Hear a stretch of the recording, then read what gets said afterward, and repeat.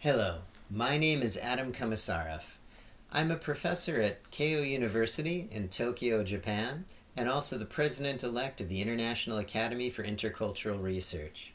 Today, I'll be giving a talk entitled, What Does It Take to Become One of Us? National Identity and Inclusion. This talk is based on the research that I've been doing for some years now on national identity and social markers of acceptance. This talk is designed not only for professional researchers in the field, but also for members of the general public who are interested generally in issues of immigration, and also how national people in different nations get a sense and construct a sense of who is a member of their societies. So, let me begin. The global migrant population exceeded 271 million in 2019, a figure almost double the 153 million reported in 1990. Migration presents an exigent socio-political challenge in the contemporary world, both in terms of how nation-states manage this accelerating phenomenon, as well as how individuals respond, either as migrants themselves or as members of their receiving community. Every society at this point in time faces a critical question. Do we choose an inclusive, evolving national identity that embraces new groups crossing our borders, or do we opt for an exclusive one that prevents acceptance of people who fall outside of a narrowly defined ethnocultural group of co-nationals? The disturbing worldwide rise in xenophobia and nativist populist rhetoric has prompted a fervent search among intercultural communication scholars for ways to utilize our work to encourage people to frame migration as a benefit rather than as a threat, and ultimately to facilitate the acceptance of migrants in their societies.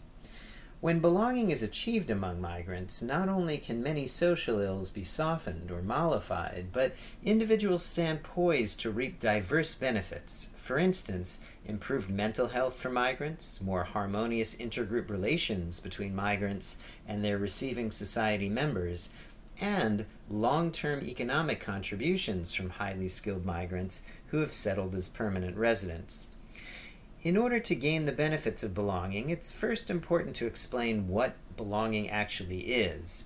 Hagerty, Lynch, Sauer, Patuski, Bausima, and Collier in 1992 defined sense of belonging as the experience of personal involvement in a system or environment, so that persons feel themselves to be an integral part of that system or environment. Social psychologists argue that, in fact, human beings seek belonging within interpersonal relationships and groups, and are hence driven to form positive, lasting, and stable relationships to satisfy this basic human need. When such human needs go unmet and exclusion results, people can feel misery, frustration, anger, as well as incompetence, underachievement. They can also lose their sense of self-esteem, self-respect, independence, and self-determination. On the other hand, connectedness and belonging are necessary to function optimally in terms of mental health, adjustment, and well-being. And this makes it a goal that is really worth working toward and aspiring for. Human concepts of nations, and by extension their national identity, play a critical role in the social processes determining the extent to which migrants achieve belonging and acceptance in their destination communities.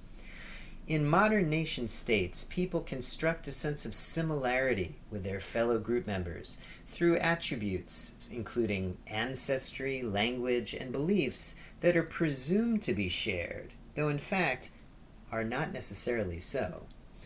These surmised common attributes form the content of national identity, and these attributes are used as criteria for established in-group members to maintain their in-group status and potential members to gain such status.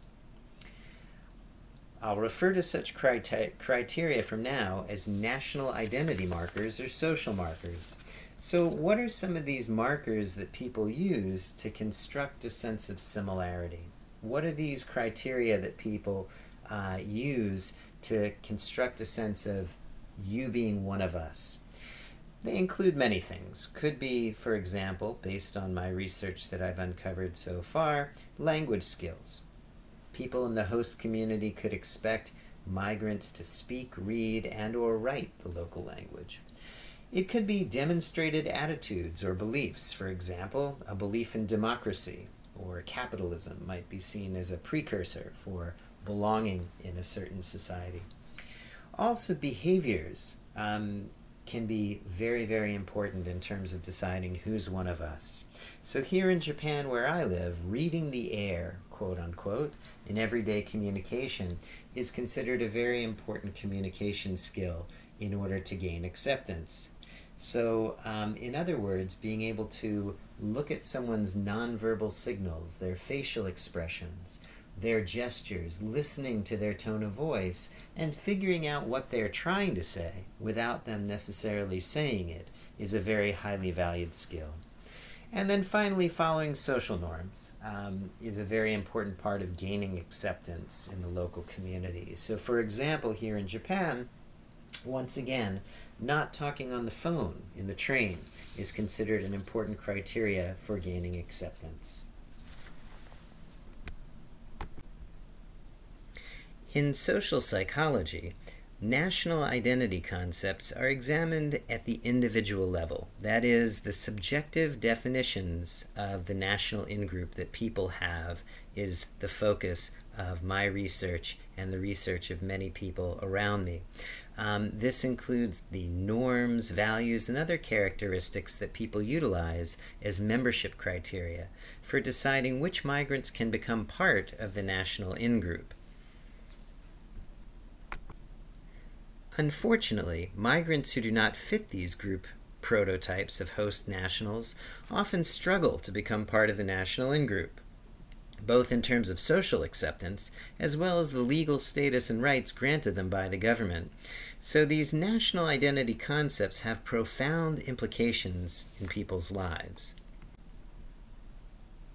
Increasingly, traditional ideas that unite nations around characteristics like ethnicity are threatened by the global flow of migrants. For instance, in Japan, China, South Korea, citizenship, culture, ancestry, and ethnicity have long been broadly conceived as coterminous, but all three nations are experiencing unprecedented domestic diversity.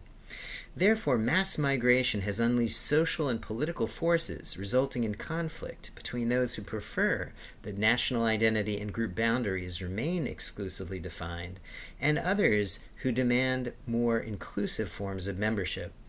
Consequently, nation-states today are struggling to define themselves more than ever, as their citizens increasingly ask the questions, who are we, and what does it take to become one of us? The responses are gravely important as they determine who can receive the material and symbolic resources that sustain people economically and psychologically every day. However, the good news is that representations of national identity are not impervious to change and may transform at any moment. This gives hope that exclusive citizenship representations can be recast, reshaped into more opening, welcoming forms of national identity that encourage migrant belonging. Now, there are different types of national identity. National identity and its corresponding citizenship representations can be conceived in two ways, basically. One is ascribed and the other is achieved. Ascribed identity hinges upon what are largely immutable criteria, things that you cannot acquire or achieve, such as biological descent, territory, in other words, your birthplace, and also to a certain extent religion is something that's very hard to change, although it is possible. The number of people who do so is rather small. Alternatively, identity can be achieved through fulfilling social contracts, such as endorsing locally embraced values and ideals, respecting host cultural traditions, or demonstrating commitment to laws and institutions. Here, national identity becomes largely a matter of individual choice, so it is called an achieved form of identity.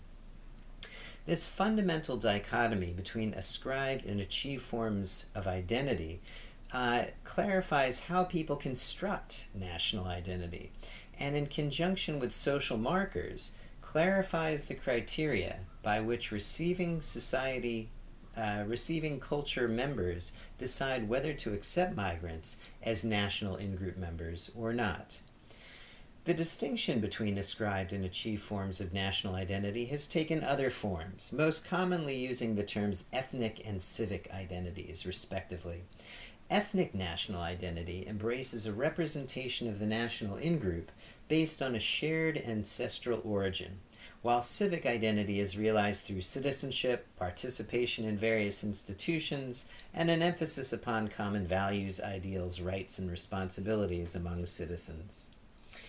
Most studies have found that civic representations of national identity are associated with far fewer anti-immigrant attitudes. But ethnic concepts of citizenship, where people think that being of a certain ethnic group is important to become an in-group member, are in fact found to associate very highly with anti-immigrant attitudes.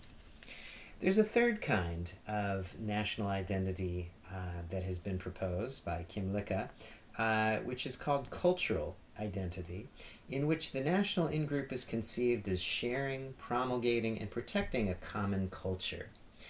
Though cultural national identity was originally thought to be open to immigrants who adopt the national culture, it has also been found by some researchers to associate with negative general attitudes towards immigrants, presumably because immigrants are perceived by majority group members who embrace this form of national identity as threats to the national culture and cultural homogeneity. Therefore, there is controversy over the extent to which cultural citizenship is actually open to newcomers or instead constitutes a modern proxy for ethnic national identity. Though we can talk about national identity as ethnic or civic, unacquirable or acquirable, ascribed or acquirable, achievable, it is important to understand that national identity is very complex. In other words, it can vary within the same country, even within the same human being, and this has a profound impact on how we decide who is one of us, or the focus of this podcast. Let me explain. First, there's a diversity of national identity categories within nation states. All members of any national group are actually highly unlikely to agree about the ethnic and/or civic attributes that define their identity, and subgroups within each country often embrace very different forms of national identity. So, for example, different regions in the same country might have widely accepted different forms of national identity. There might be some regions of a country that are more conservative, focused more on ethnic forms of identity, and others that focus more on civic forms of identity that are open to anyone, regardless of their ethnic background. There are also ethnic differences within each country. You might find that certain ethnic groups have different types of national identity that they prefer.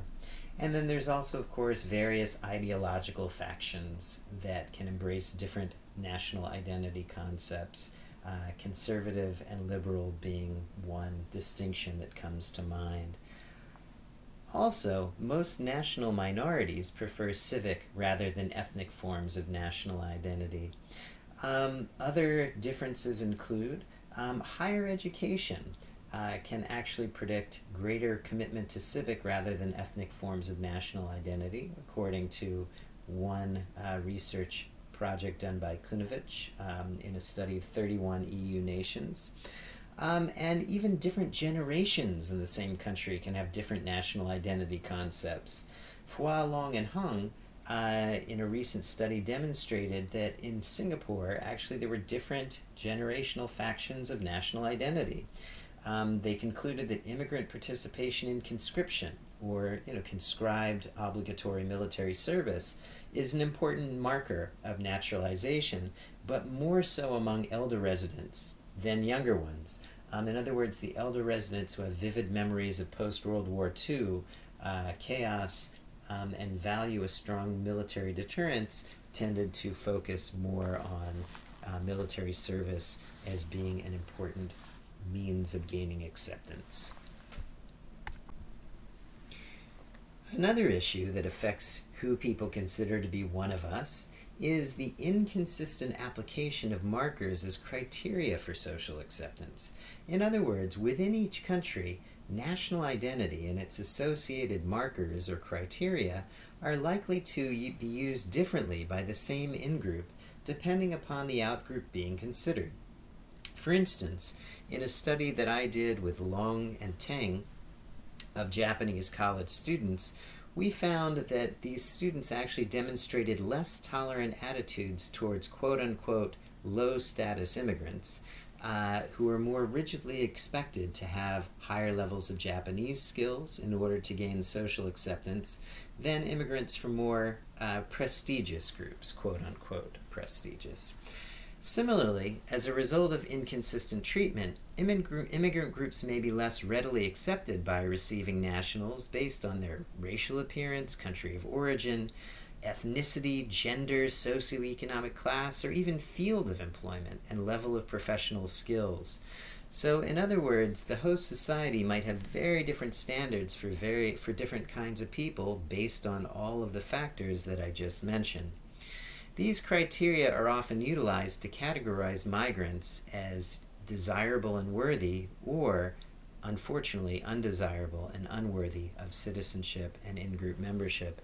And this results often in social stratification and the creation of a hierarchy of cultures in many host societies around the world. It's also possible for the same individual to simultaneously embrace both civic and ethnic forms of national identity. For example, Americans may emphasize a civic identity that prioritizes the importance of respecting American institutions, laws, and freedom of speech, as well as an ethnic identity consisting of having European ancestors, being Christian, and speaking English, with such people choosing from conflicting clusters of acceptance criteria toward various groups in response to environmental demands, self-interest, and prejudices. In other words, the same person may use different acceptance criteria in deciding who is one of us, depending upon the situation, and all of the factors I just mentioned related to as defined by self-interest, prejudices, environmental demands, and so on. And so one of the key points for future research is really to differentiate the contexts that emphasize particular citizenship representations at the individual level and the dynamics of how national identity concepts shift across contexts. So in other words, research really needs to unpack how people make these decisions, what kind of contexts, what kind of situations tend to activate one kind of national identity concept versus another. Another dimension upon which people's beliefs about national belonging can vary is what we call explicit versus implicit beliefs, or self-reports of perceptions, or knowledge versus unacknowledged and or unconscious associations. For instance, when people are asked whether another group is associated with a certain nationality, their implicit sentiments may differ subconsciously from their stated beliefs. In other words, what I say in terms of who I'm accepting of might be very different from what my subconscious beliefs are. And certain types of research can uncover those assumptions that people have, those biases that people have. So while in one study, while people may have said everyone is equally American, generally European Americans, not only in this study but across a broad swath of research, generally European Americans are conceived as being more American than African, Asian, Latino, and Native Americans, subconsciously, among both the majority, the European American majority, and even many minority group members themselves. And this was broadly reviewed by Devos and Mohammed in 2014. These types of findings expose an exclusionary, ethnic-based national identity that stands at odds with openly espoused commonplace beliefs supporting a civic one, a contradiction that often escapes individual conscious awareness. Despite all of the caveats that I've been mentioning, the civic, ethnic, and by extension achieved versus described approaches to studying national identity provide a very useful framework for understanding psychological conceptions of nationality, though such distinctions must be made with great sensitivity to the context and the variations that I've mentioned so far. These national identity concepts and their associated markers, viewed as most important for being admitted into such groups, enable us to specify which features matter most for gaining acceptance in a specific society. However, national identity research can also be subversive, as once such concepts and their associated criteria or markers are identified, they can be challenged if they are deemed too exclusive. For instance, national identity concepts can fail to reflect a country's actual demographic diversity, excluding citizens who are ethnic minorities. National identity concepts may also be utilized as justifications to reject exigently needed migrants. In Japan, widespread concepts of nationality recognizing only ethnic Japanese are at odds with the social acceptance of foreign labor that can potentially supplement the native workforce, which is being depleted by a low birth rate and a graying society. In such cases, grasping the markers of national identity and who benefits from them can serve as a first step in replacing discriminatory representations with more equitable representations. A relatively new tool in uncovering these criteria for who is one of us, or people's national identity criteria, are called social markers of acceptance, which were conceived by Long in 2014. Social markers of acceptance were defined by myself, Long, and Teng in 2020 as the perceptual signposts that recipient nationals use in deciding whether a migrant is a part of the host community. For example, this could mean adherence to certain social norms, expression of mainstream beliefs, attitudes or values, and competencies such as language skills.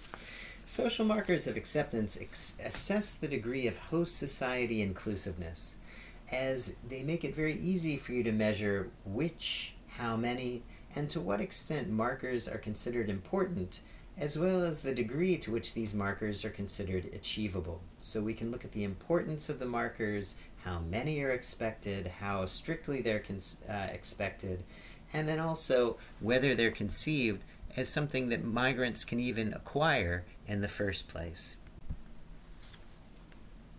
Recipient nationals' choices of markers indicate which they consider to be the essential attributes for migrants to possess and or adopt to be accepted in the destination society to the same degree as a native. Among receiving society members, the more markers expected, the greater emphasis upon their importance, and the less achievable the marker's acquisition is considered, then the narrower the acceptance criteria. In other words, the harder it is to become a member in those societies. On the other hand, fewer markers, loosely expected markers, and or highly anticipated achievability of the markers reflect a more open and inclusive benchmark for acceptance.